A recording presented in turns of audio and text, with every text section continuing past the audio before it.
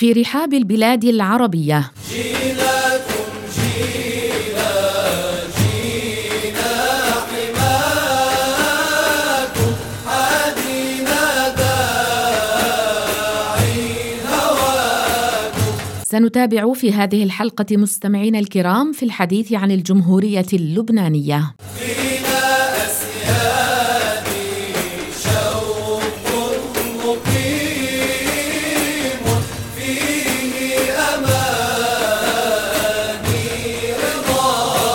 سنمتع مسامعكم بذكر بعض المشاهير والأولياء والعلماء العاملين في لبنان.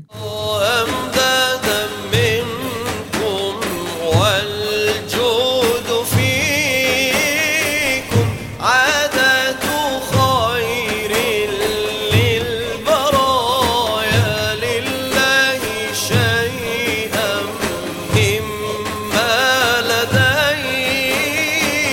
سنبدأ بالإمام الأوزاعي، هذا الولي الصالح من كبار تابعي التابعين الشامي الدمشقي. رب انفعنا كل الأحيان بالأوزاعي عبد الرحمن وبكل ولي بيروتي وبكل ولي في لبنان. الإمام الأوزاعي إمام أهل الشام في زمانه بلا مدافعة ولا مخالفة. ولد في بعلبك عام 88 للهجرة، ونشأ يتيماً في حجر أمه، ونشأ تنشئة دينية صالحة. انعقد الإجماع على إمامته وجلالته وعلو مرتبته. كان الإمام الأوزاعي يقول: من أطال القيام في صلاة الليل هون الله عليه طول القيام يوم القيامة. توفي عام 157 للهجرة ودفن في بيروت. رب انفعنا كل الأحيان بالأوزاعي عبد الرحمن وبكل ولي بيروتي وبكل ولي في لبنان. العلامة الشيخ مصطفى نجا، إن سيرته الذاتية في جوانبها العامة جزء من تاريخ بيروت في نهضتها الحديثة ما بين القرن 19 والقرن 20. ولد في بيروت عام 1853 ميلادية.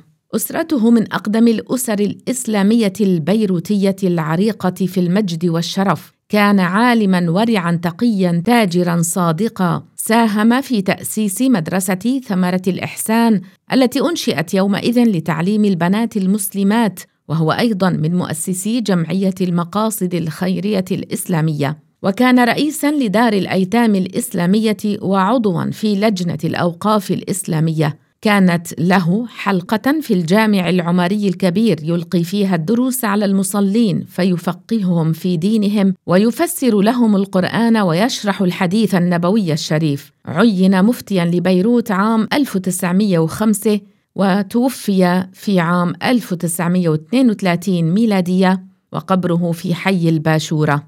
يقول المفتي الشيخ مصطفى نجا في تنزيه الله عز وجل: ومعنى العلي المتعالي في جلاله وكبريائه إلى غير غاية ولا نهاية، والمراد به علو القدر والمنزلة لا علو المكان، لأنه تعالى منزه عن التحيز والجهة.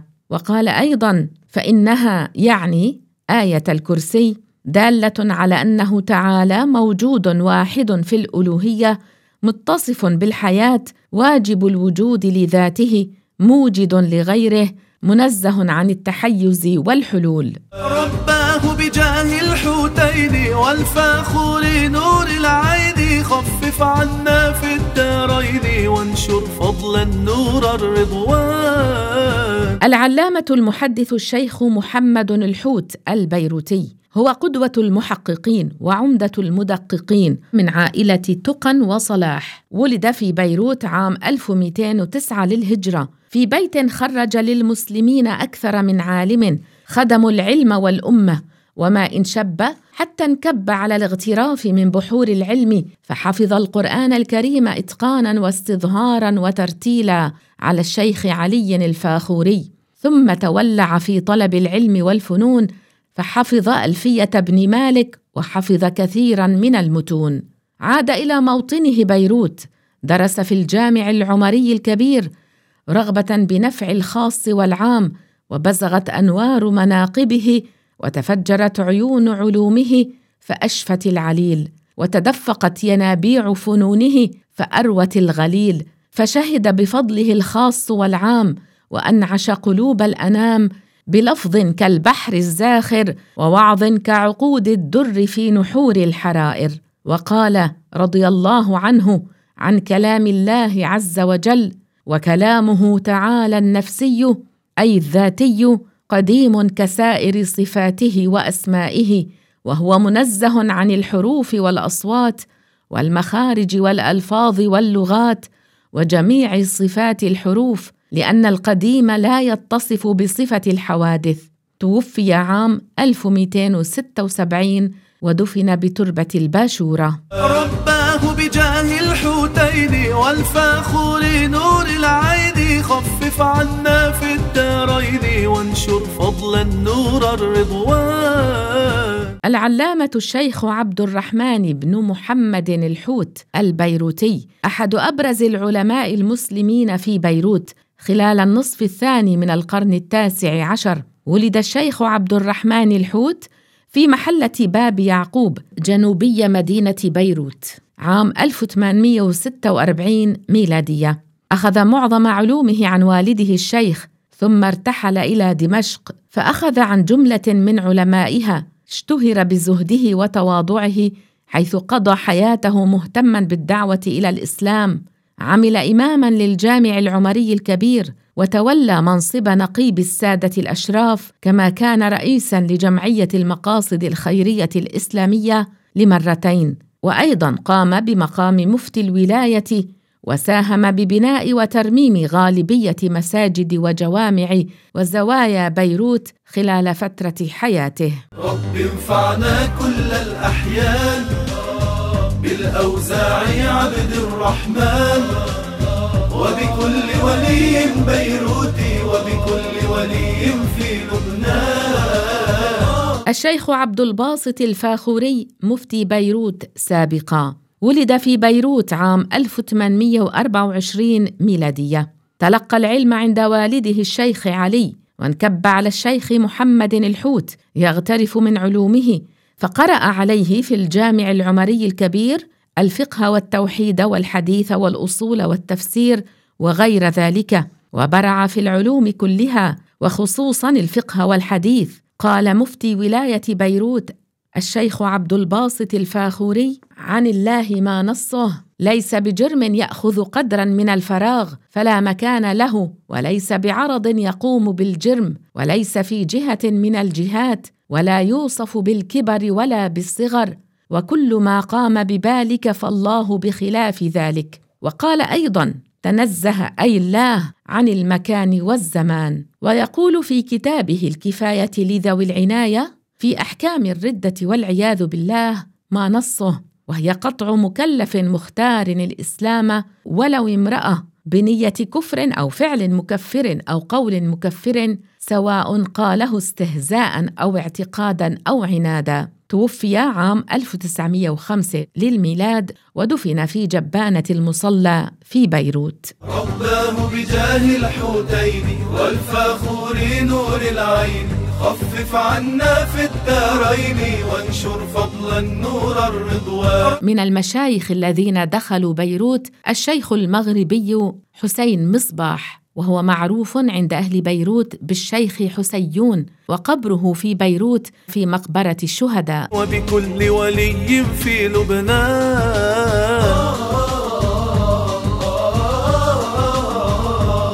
ومن العلماء العاملين الذين دخلوا لبنان ودفنوا في بيروت صدر العلماء العاملين الإمام المحدث التقي الزاهد والفاضل العابد الشيخ عبد الله الهرري الشيبي العبدري مفتي هرر. ولد في مدينة هرر عام 1910 ميلادية. نشأ في بيت متواضع محبا للعلم ولأهله، فحفظ القرآن الكريم استظهارا وترتيلا وإتقانا، وهو ابن 7 سنين. عكف على الاغتراف من بحور العلم، فحفظ عددا من المتون في مختلف العلوم، حفظ الكتب الستة وغيرها بأسانيدها، حتى إنه أجيز بالفتوى ورواية الحديث وهو دون 18. كان كلما سمع بعالم شد رحاله إليه ليستفيد منه، وساعده ذكاؤه وحافظته العجيبة على التعمق في الفقه الشافعي، وكذا الشأن في الفقه المالكي والحنفي والحنبلي،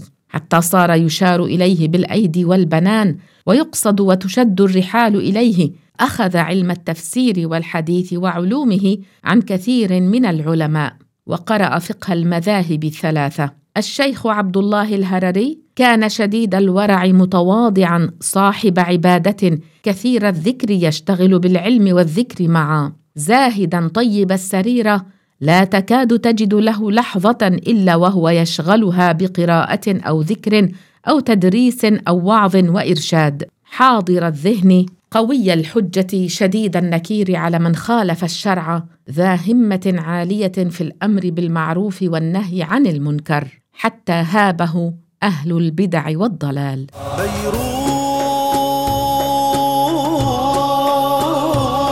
بعلم الشيخ السلطان عرفنا معنى الإيمان، إن المولى تعالى موجود بلا مكان.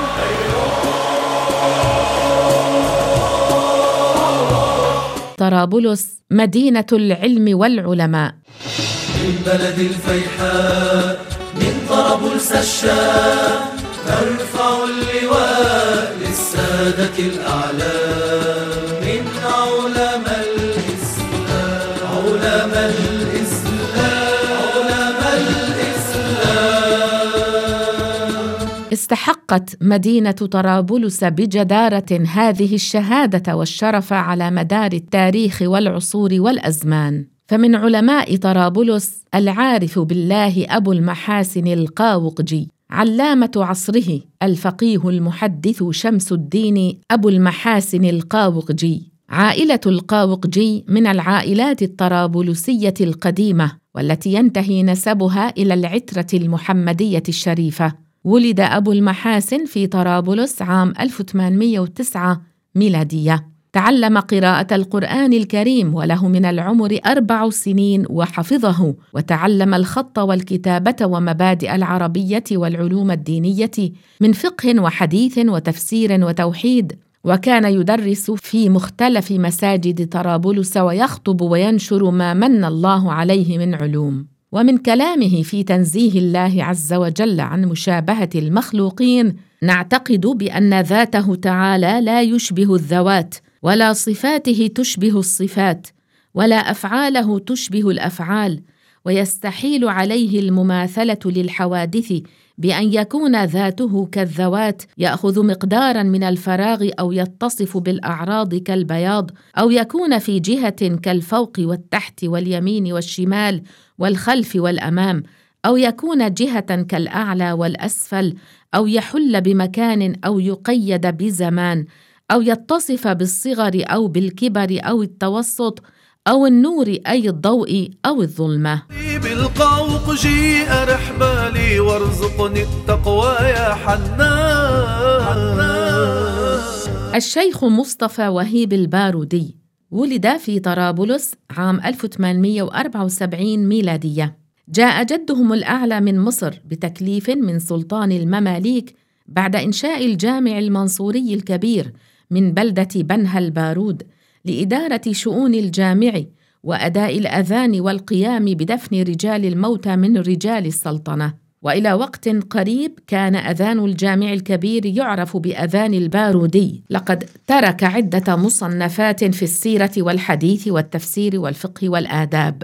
توفي الشيخ وهيب بطرابلس عام 1943 ودفن بمدافن عائلته بباب الرمل. يا الله يا منان يا هادينا بالقرآن ونجاة العبد الإيمان بك آمنا يا الله. أيضا من علماء طرابلس القطب الشيخ محمد الجسر الكبير، هو عالم طرابلس وقطبها المعروف بأبي الأحوال، صاحب الكشوفات والكرامات، حبيب الفقراء وجميع أهل المدينة، والذي كانت كلمته مسموعة ومطاعة، ليس من قبل مريديه فقط، بل من كل الطرابلسيين، وبالأخص علية القوم الذين كانوا يخافون من كلمة واحدة تصدر منه بحقهم فتضيع هيبتهم. يا الله يا الله يا من ليس له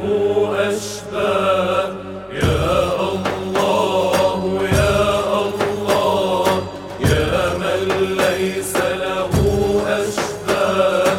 الشيخ حسين بن محمد بن مصطفى الجسر ولد في طرابلس الفيحاء في حي الحدادين عام 1845 ميلادية. نشأ يتيماً في حضن عمه، لكن والده كان حاضراً في كل تفاصيل حياته، لكون والده المدعو بأبي الأحوال كان حديث المدينة والمريدين من أهل الطريق، بل حديث كل بلاد الشام في حينها. فأخذ ومنذ مطلع شبابه يجمع الأخبار التي كانت تحكى ويسمعها عن والده، ويسعى في السؤال عن كل كبيرة وصغيرة قيلت في والده، ثم يتأكد من كل ما يقال أو سمعه ليدونه. ولهذا نجد أن أول كتاب ألفه كان عن حياة والده رحمه الله، قد أسماه نزهة الفكر في مناقب مولانا العارف بالله تعالى قطب زمانه وغوث أوانه الشيخ محمد الجسر.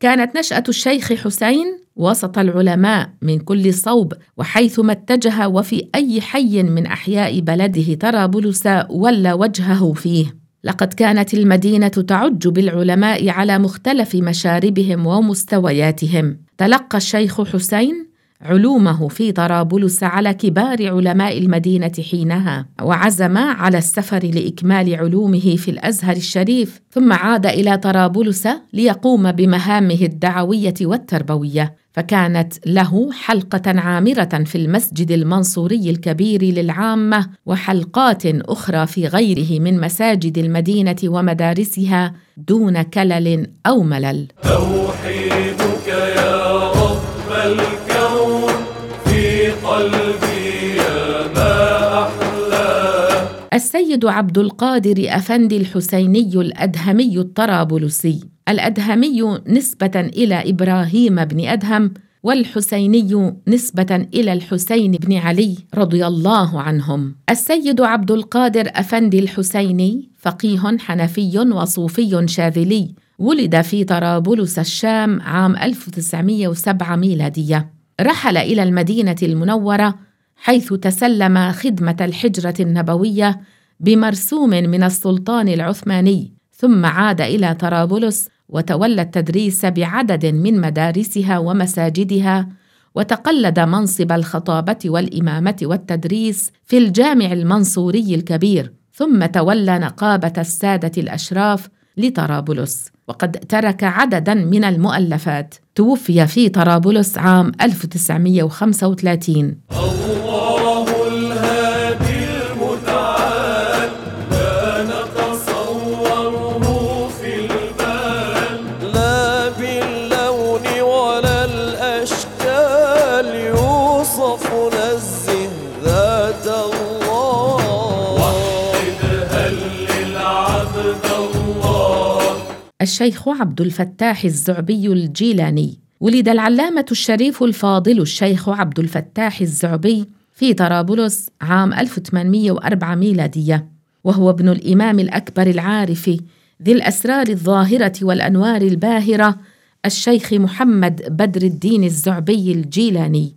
عاش قطب الأولياء والأتقياء أكثر من 100 عام، قضاها بالزهد والتقوى وخدمة العامة. كان فصيح اللسان وواضح البيان، سميح النفس. تولى السيد الشيخ عبد الفتاح الزعبي منصب نقيب أشراف السادة الأشراف الهاشميين في ولاية طرابلس الفيحاء في عهد السلطان العثماني عبد المجيد. ونقل من المواعظ الحميدية في الخطب الجمعية للشيخ عبد الفتاح الزعبي الجيلاني بيان أن الاحتفال بالمولد النبوي الشريف هو احتفاء بالنبي صلى الله عليه وسلم. يحتفل المسلمون في مشارق الأرض ومغاربها بقراءة قصة المولد النبوي الشريف في شهر ربيع الأول، ويعدون عملهم هذا من أفضل الأعمال، إذ ورد في القرآن وصفه والثناء عليه إجمالاً وتفصيلاً. وبالجملة فشهر ربيع الأول من كل سنة هو موسم من أعظم مواسم الخير، يتسابق فيه الموفقون ويتبارى فيه المفلحون، وينتشر فيه البشر ويعم الفرح قلوب المؤمنين. وتقام الاحتفالات الدينية في المساجد والأسواق والبيوت، يقرؤون قصة المولد النبوي الشريف فيستذكرون بها شيئاً من سيرته وشمائله وأخلاقه صلى الله عليه وسلم. إذن كان الشيخ عبد الفتاح الزعبي ممن يحتفل بمولد النبي صلى الله عليه وسلم. يا الله يا منان يا هادينا بالقرآن ونجاة العبد الإيمان بك آمنا يا الله. أيضاً من علماء طرابلس الشيخ رامز بن محمود الملك الذي توفي عام 1408 للهجرة. اشتغل الشيخ رامز بالعلم وتحصيله حتى كان يعد في وقته من أعلم علماء طرابلس، وكان من أبرز مشايخه الشيخ وهيب البارودي. انتسب إلى كلية أصول الدين بالأزهر، ثم عاد إلى طرابلس مدرساً في بعض مساجدها وجامعها الكبير. تحول إلى أمانة فتوى طرابلس ومن ثم إلى إفتاء طرابلس. له عدة رسائل في الوقف ومصطلح الحديث وتفسير الجزء 9 من القرآن الكريم. وحدها للعبد الله لا إله إلا الله. أما في بعلبك نذكر لكم الولي الصالح صالح عرفات. ولد عام 1313 للهجرة، عرف بورعه وتقاه وتمسكه بالإسلام والشريعة وسلوك النبي صلى الله عليه وسلم وآل بيت النبي والصحابة والصالحين. قلدهم في الكثير من سلوكهم، وكان تقليده ممارسة حقيقية في القلب والروح والجسد، وكانت له كرامات واضحة لأهل بعلبك. كان له نوبة باسمه تخرج مرتين في السنة، مرة بذكرى المولد النبوي الشريف، ومرة لاستقبال شهر رمضان المبارك، وذلك في أول أسبوع من شهر رمضان. توفي عام 1944 ودفن في جبانة بعلبك.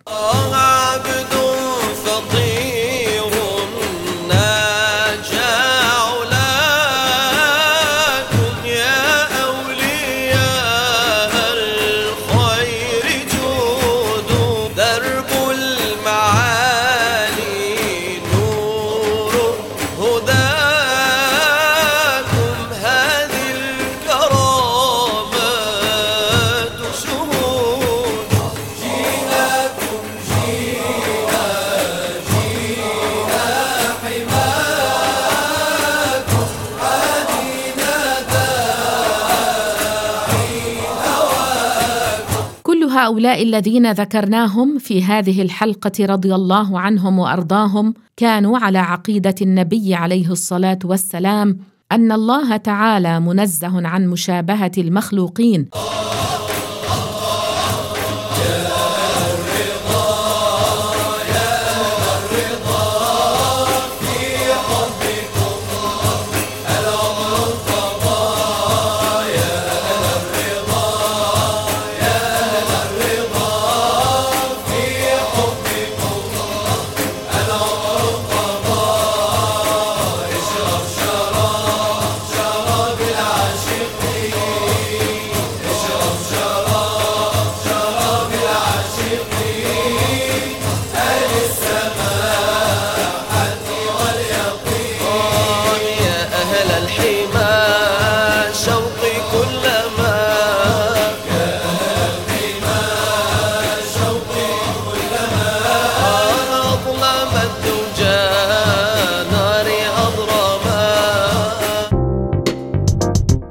قدم لكم هذا البرنامج برعاية مؤسسة البث المجتمعي cbf.com.au.